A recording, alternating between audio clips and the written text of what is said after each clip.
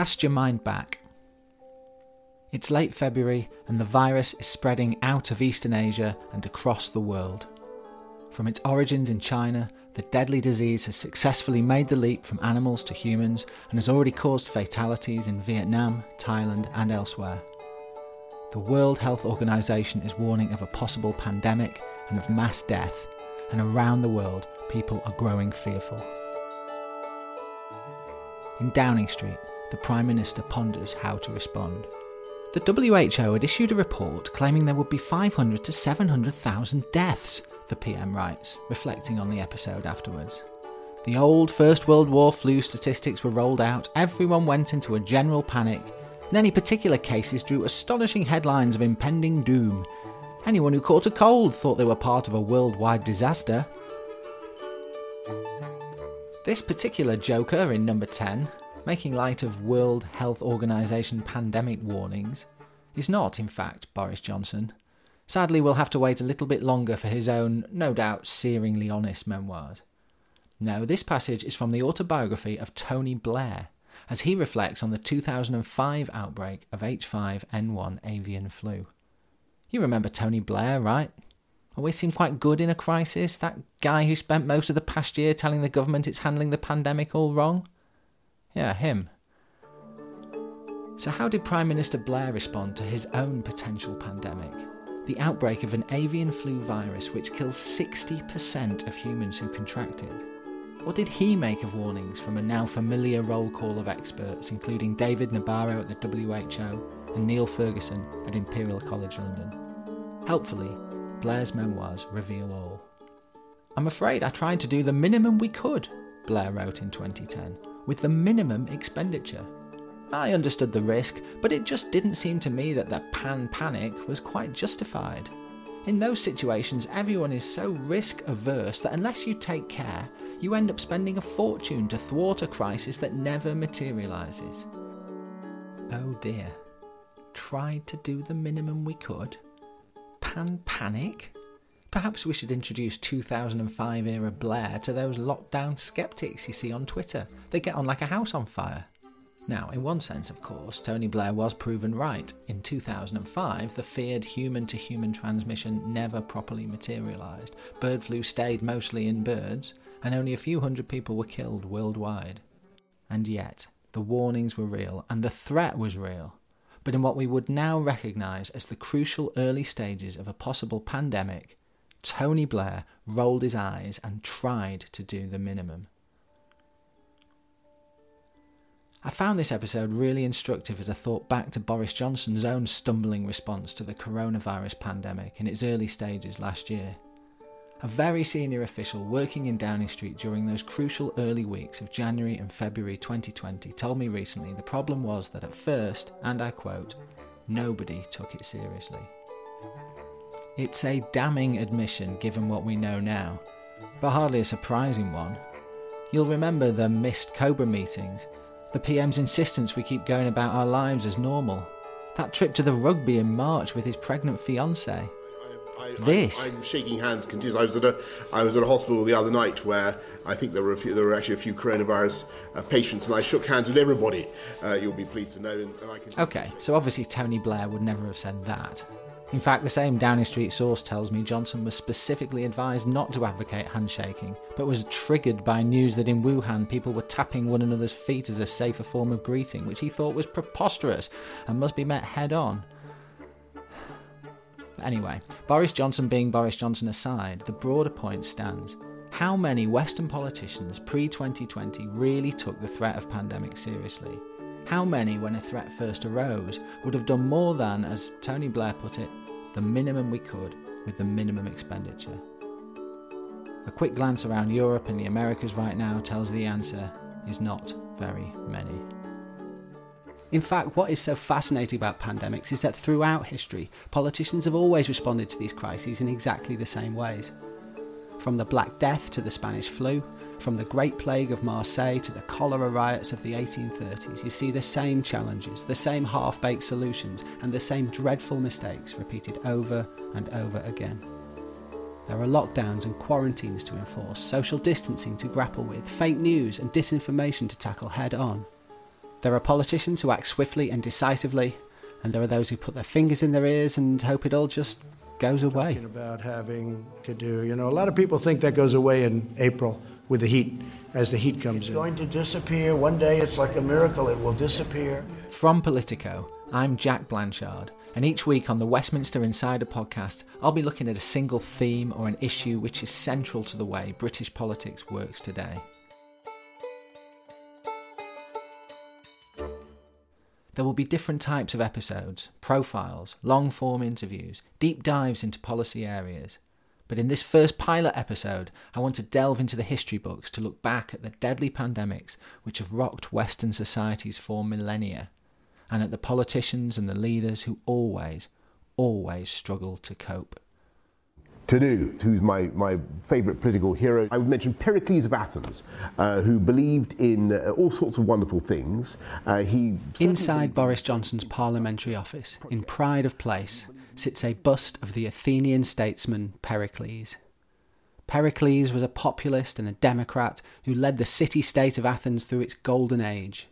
He was obsessed with building things, creating jobs by lavishing public money on grandiose construction schemes. He certainly believed in great infrastructure projects. He was the greatest public speaker of his time, a guy who could talk his people into just about anything. But above all, Pericles will go down as one of the most powerful articulators of the idea of democracy. His name meant surrounded by glory, and he truly believed that such would be his fate. But just like the British Prime Minister who idolises him 2,500 years later, Pericles' greatest domestic challenge, and indeed his final undoing, would be disease, an epidemic which ripped through his homeland and left tens of thousands of people dead. His great strength was his ability to make everybody trust him. This is Edith Hall, Professor of Classics at King's College London. Until actually the plague, that's the first real political trouble he got into. Until then, he managed to convince everybody to vote for him year after year after year. He seems to have had cross-class support. The historians all explained it from the point of view of his oratory. Politicians today would really not have a clue how to do what he did, because you have to speak in the open air to those 30,000 men, some occasions to 100,000 people, without any amplification, no megaphones, no technology. So it's an extraordinary performance art. And he had an exceptional vocabulary. He was very, very highly educated. Okay, so upper class, populist leader, larger than life character, big on public spending, pulling in support from across the political spectrum, hugely popular right up until the moment this horrible pandemic arrives. Stop me, won't you, if any of this sounds familiar? Oh, and yeah, there's also this. Just before we get on to the plague, I just wanted to ask you about his personal life, because I think that was quite controversial, wasn't it? Yes, it was. Pericles married for expedient reasons, and it was a miserably unhappy marriage. He did have legitimate sons, but this intellectual bent that he had made him fall madly in love with a very, very cultured, high-class courtesan. That's right. Pericles had a controversial young girlfriend. And yes, he abandoned his wife and moved in with her. And no, in case you were wondering, we're not sure how many children he had either. Her name was Aspasia, and although the sources on her are extremely unreliable, because you can imagine a woman like her was lampooned in comedy, and all sorts of very scurrilous tales were told, there's also some serious evidence that she actually helped him with his speechwriting. She was his soulmate, complete soulmate. The fact that she was known to be so intelligent and to share his interests intellectually raised eyebrows, if you like. It was more fear that he was being dominated by her. That's the sort of rumour that you get in fragments of old comedy. If she'd been just a very winsome bit of eye candy, totem, beautiful girlfriend, I don't think it would have done him any harm at all. But in fact, she was potentially getting involved in decision-making, advising, speechwriting. That's what people said. For all the whiff of scandal around his personal life, Pericles' position as leader looked unassailable until the plague of Athens struck without warning in 430 BC. Thousands of people began to fall sick and to die, and Pericles, this great leader, this grand public speaker, this builder of temples, well, he was powerless to act. Fatally, his medics had no idea how to slow the spread of a disease which historians struggle to even identify. There was nothing he could do. And in the first wave of the plague in 430, one of the most tragic details, he says, is that all the people who knew anything about medicine were the first to go. So that actually has huge parallels with, I'm afraid, some of the scenes from COVID when we saw high numbers of health professionals dying. The scale of the suffering was unimaginable. Between 1/4 and 1/2 of Athens' population died inside 3 years. Society itself began to break down.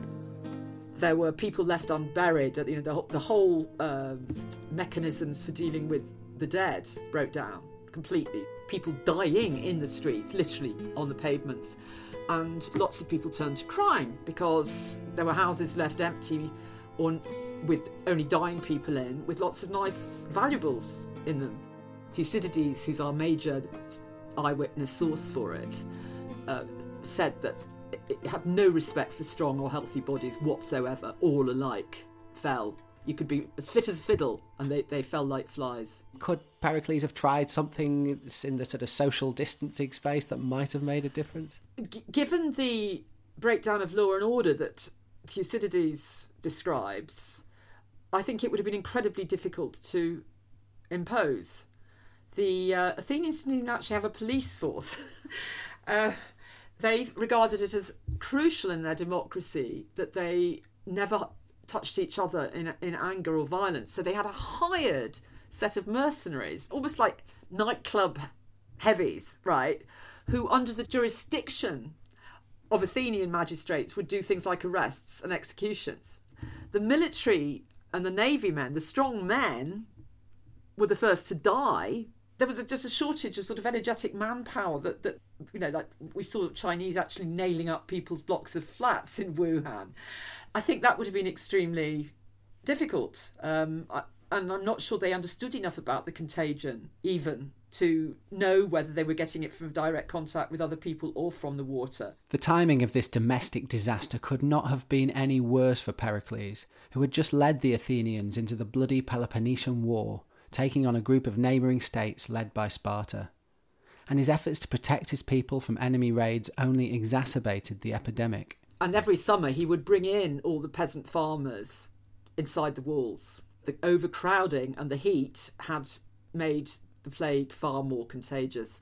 So his very innovativeness, his very refusal to be bound by sort of traditional natural shackles, I think absolutely, without doubt, you were more likely to get the plague if you were living in the temporary huts they put up, squashed inside the city centre with shared water supplies, than if you're your own lovely little freeholding of a couple of acres. Finally, if you were a politician in 2020 looking back at the plague of Athens and looking for lessons you might be able to draw from it, is there anything that might have helped from looking back at what happened? When you deliberate about going to war, you need to factor in random misfortune. I also think that he was too reluctant to let people go back out to their ancestral farmlands. You know how some politicians, once they've got a policy, they're going to stick to it. And this policy had worked for 30 years, so he wasn't going to give it up now. In the end, Pericles himself succumbed to the disease, along with both his legitimate sons. Pericles' death during the Great Plague is seen by many as the beginning of the end of Athens' golden age, with lesser politicians assuming command and ultimately leading the city to crushing military defeat. His fate would serve as a warning to Western leaders down the centuries: find a way to slow major disease outbreaks or pay a terrible price. It's a warning that sits in Boris Johnson's office to this day.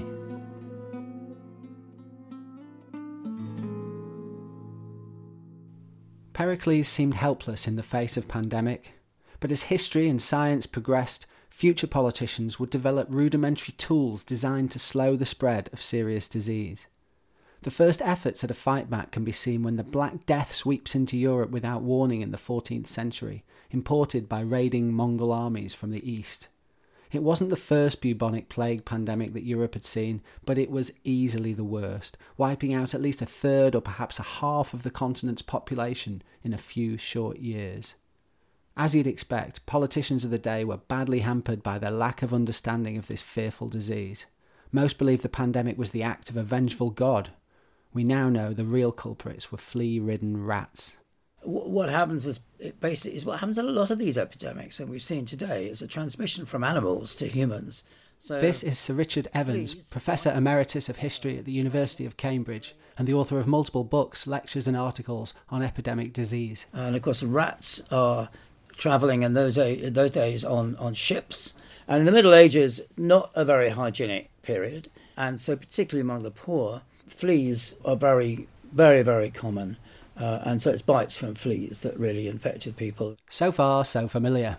A disease originates in China, makes the leap from animals to humans, before sweeping across Europe in a deadly wave. Politicians are caught flat-footed.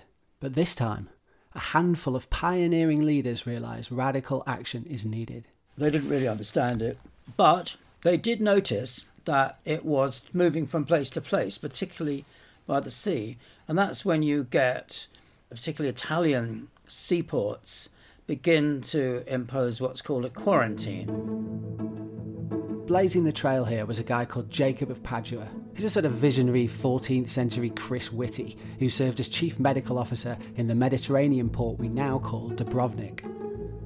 First, Jacob demanded all the sick be housed and treated in hostels outside the city walls. Then he went further, ordering all sailors and goods arriving from plague-hit areas to spend a month in isolation on uninhabited islands in the Adriatic. Italian leaders would later extend the isolation period to 40 days, or 40.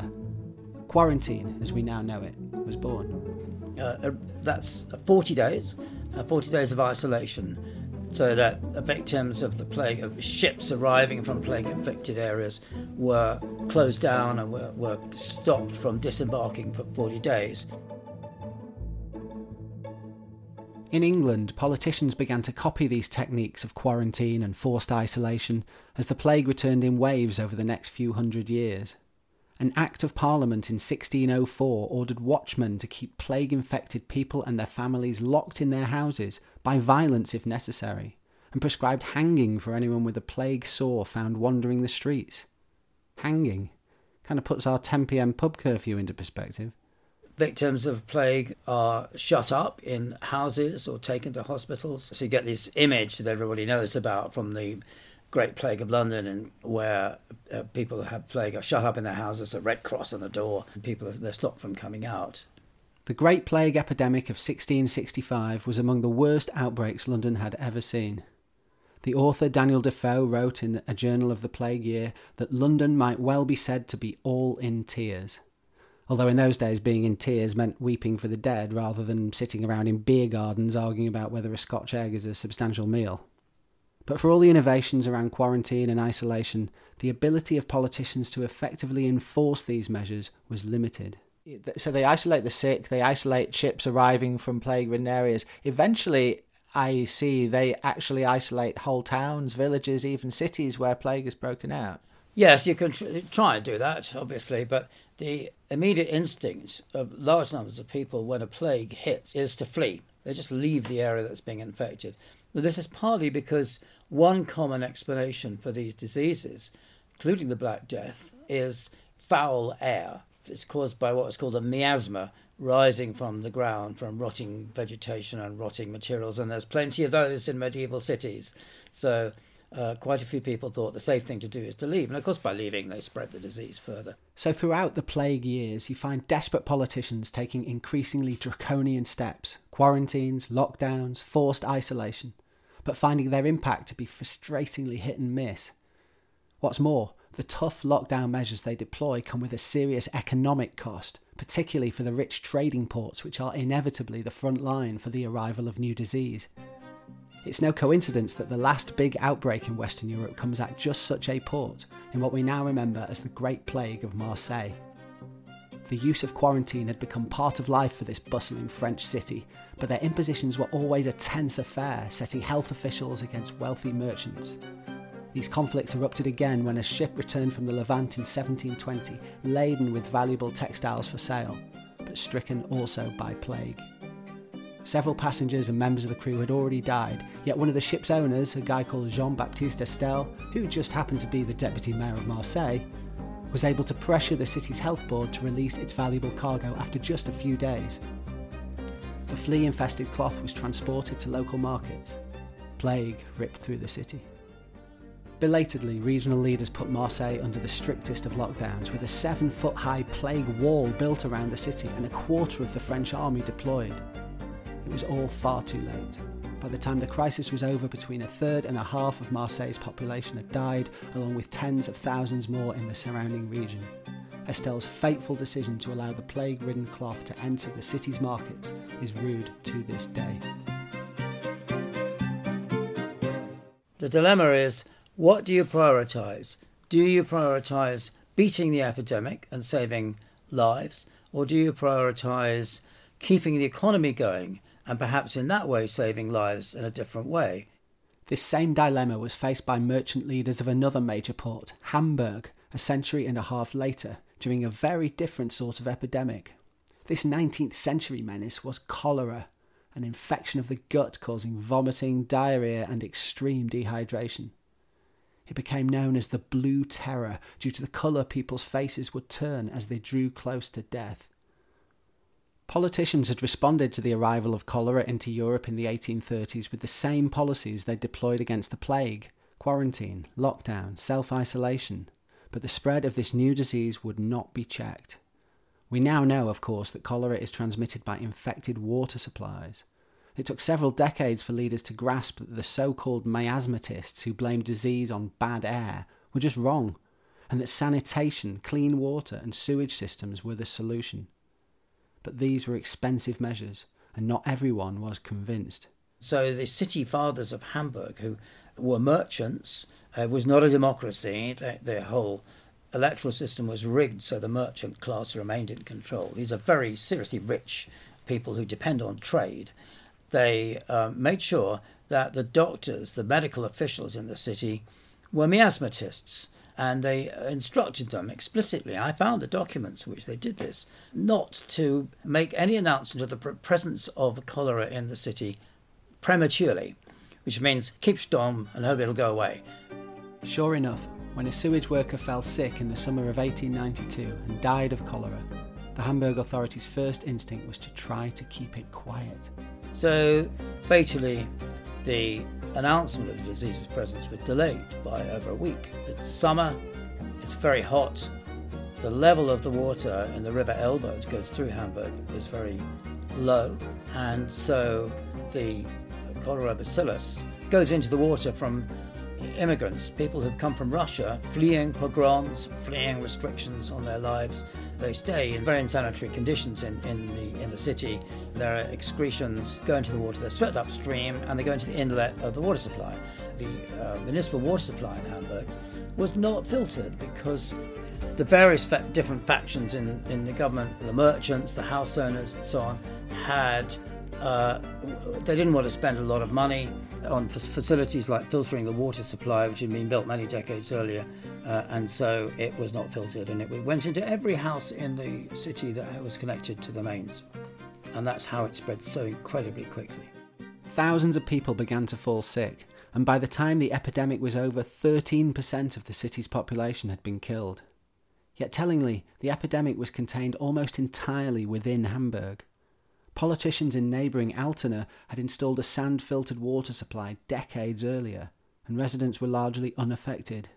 In the nearby port of Bremen, local leaders acted swiftly with a massive public health campaign, urging people to wash their hands, boil their water. Only 6 people in the whole of Bremen died.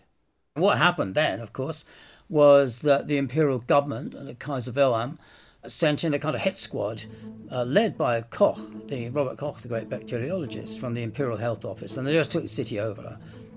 They organised water supplies, tankers full of clean water, distributing it. People were told not to use the taps. There's isolation, there's disinfection squads going to people's homes. And there's a massive implementation of Koch's ideas. Eventually, the epidemic died away. But such was the scale of public and federal anger that political reform was forced upon Hamburg, and the merchant class, which had prioritised the economy above all else, was forced to cede power. As lessons from history go, this one was about as subtle as a sledgehammer.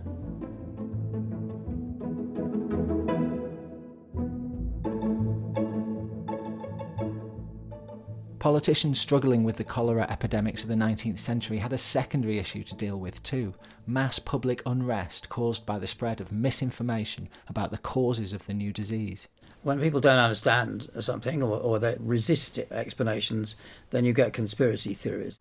It wasn't 5G foam masts or Bill Gates being blamed, of course, but the same sort of conspiracy theories swept Europe like wildfire. There are measures which cause enormous resentment, which governments take, and this caused reactions. In the early 1830s, there were quite a lot of riots in Britain, because not long before you had the Burke and Hare outrages, where these two villains, Burke and Hare in Edinburgh, had been killing people and selling their corpses to the anatomy schools. And so people started to riot, saying, we're going to be burked.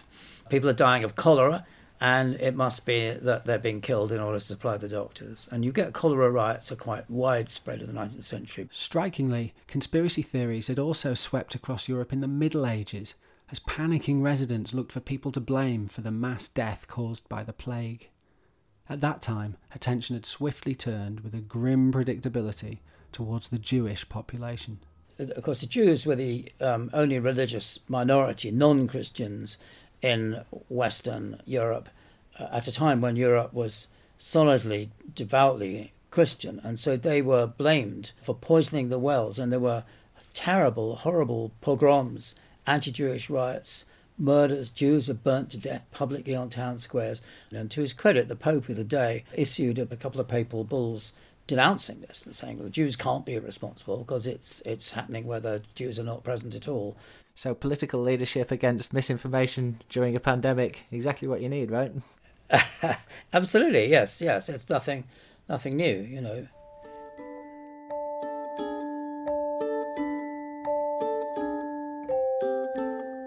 So what of modern-day epidemics? Are there lessons for politicians to be found in the 20th century too? The last great pandemic to sweep the globe prior to 2020 was in some ways the cruelest of all. The so-called Spanish flu of 1918 arrived just as the First World War was finally drawing to a close, and proved deadliest for the same young adults in their 20s and 30s who'd just endured the most brutal global conflict. John M. Barry, the author of The Great Influenza, one of the books cited by Bill Gates as having sparked his interest in pandemic research, spoke to me from his home in New Orleans about the astonishing scale of the 1918 disaster. The consensus view is that the 1918 pandemic killed between 50 and 100 million people. While most deaths took a week or more, there are very credible reports of deaths that occurred 12 hours after the first symptoms. Some of the symptoms could be horrific. In the book, I quote a physician who says people were turning so dark blue from lack of oxygen that he couldn't tell African American troops from white troops. Probably the scariest symptom, which occurred somewhat rarely, but still common enough that it's definitely did occur, would be you could bleed not just from your nose, but from your mouth, ears, and eyes. That's pretty frightening. So much for it's just the flu, right? With the First World War still blazing, few nations were in a position to impose effective quarantine, meaning individual regions, towns, cities, they were left to fend for themselves as the virus swept across the world. The US experience was especially telling, with local politicians taking different approaches in different states. In your book, you focus on Philadelphia for significant reason, that it's one of the worst affected places. Let's just talk about that a little bit. What sort of a city was Philadelphia in 1918? Who was running it and what kind of place was it? Well, it was big, the third largest city in the country. It was run by a political machine, one of the most corrupt in America. In fact, in the middle of the pandemic, the mayor was indicted, not for something simple like sticking money in his pocket, but as an accessory to murder. So they were thugs, and saloon keepers were major donors to the machine. They had a public health director who was a perfectly decent guy, but didn't have the guts to stand up to the machine.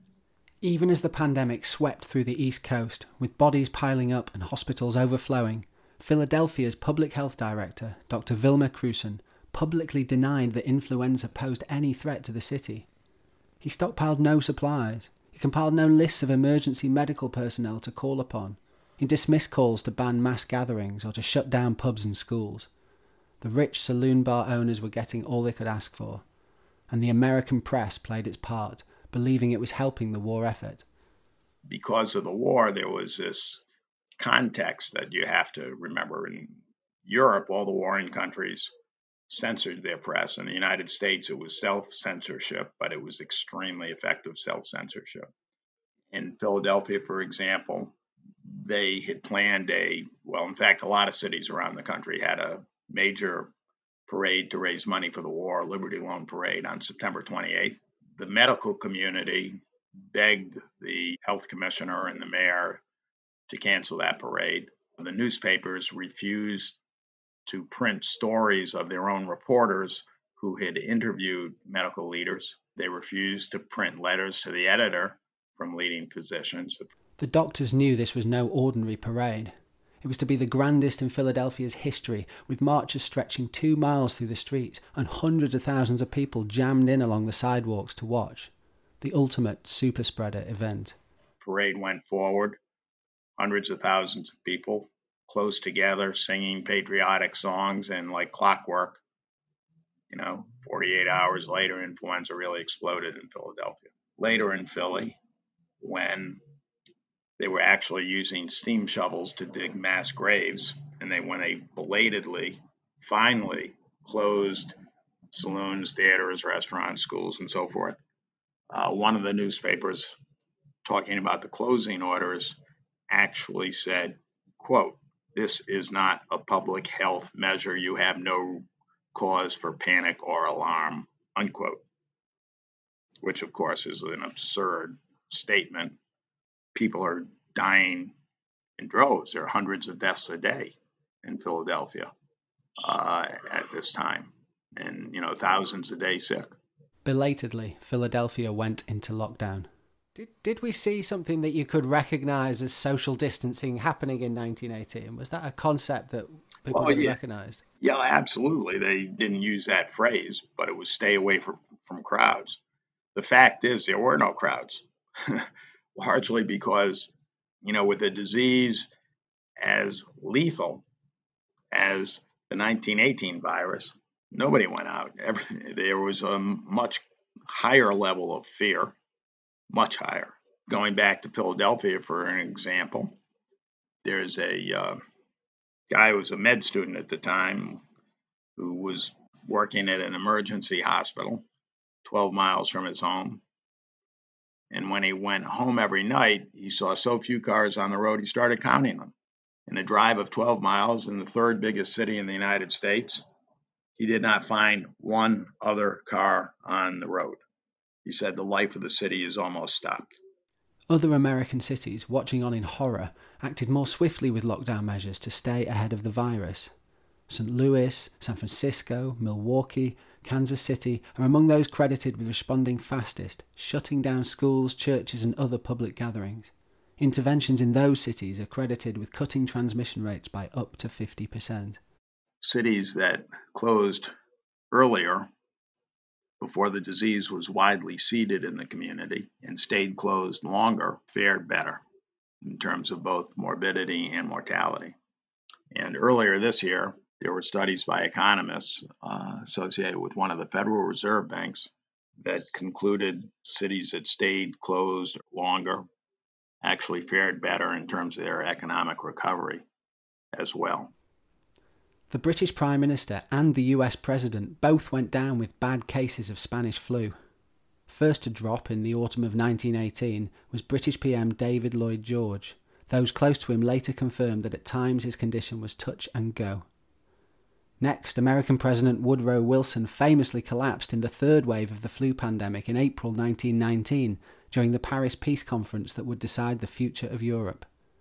Wilson pressed on with the talks, but in a badly weakened state. Everyone around him commented on the fact that his mind wasn't functioning properly.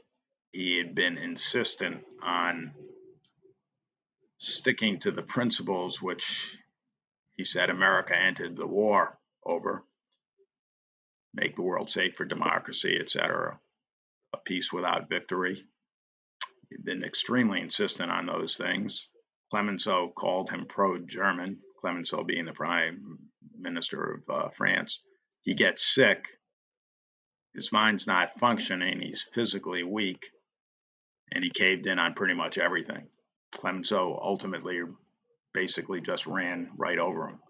John Maynard Keynes, after the peace conference, called Wilson the greatest fraud on earth because he gave in on all these points of principle.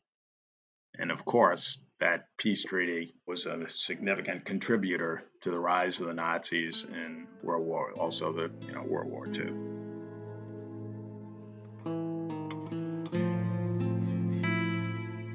There are limits, clearly, to the lessons you can draw from a half-hour trawl through the history books.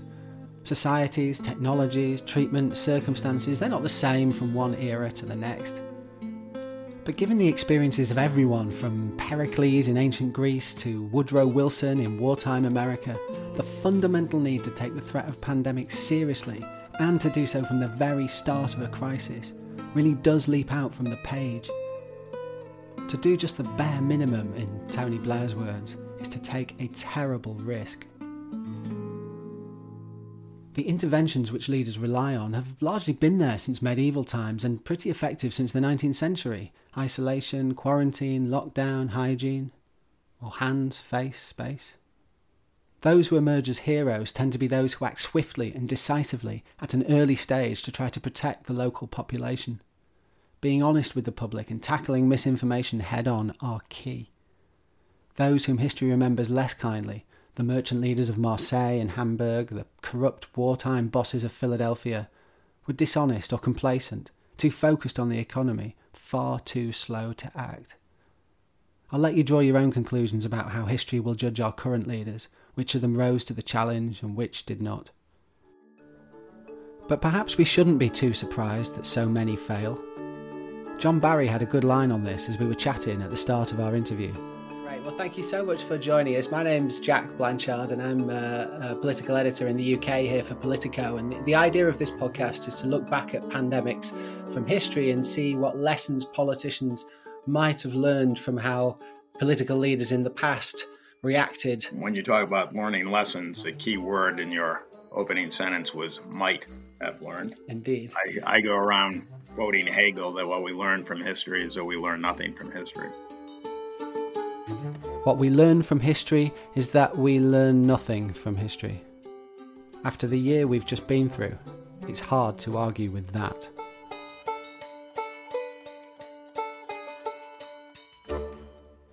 Thanks for listening to this first episode of Westminster Insider. If you enjoyed it, please do subscribe if you haven't already, and leave us a rating and a review. We'll be back with a full season kicking off later this month. Oh, and the next episode, fewer history lessons, promise. See you then.